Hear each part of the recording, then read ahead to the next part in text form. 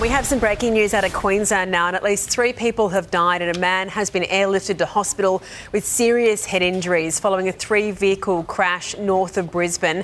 It happened on the Bruce Highway at Federal just before 4 a.m. Police confirming a stolen vehicle was involved in this crash.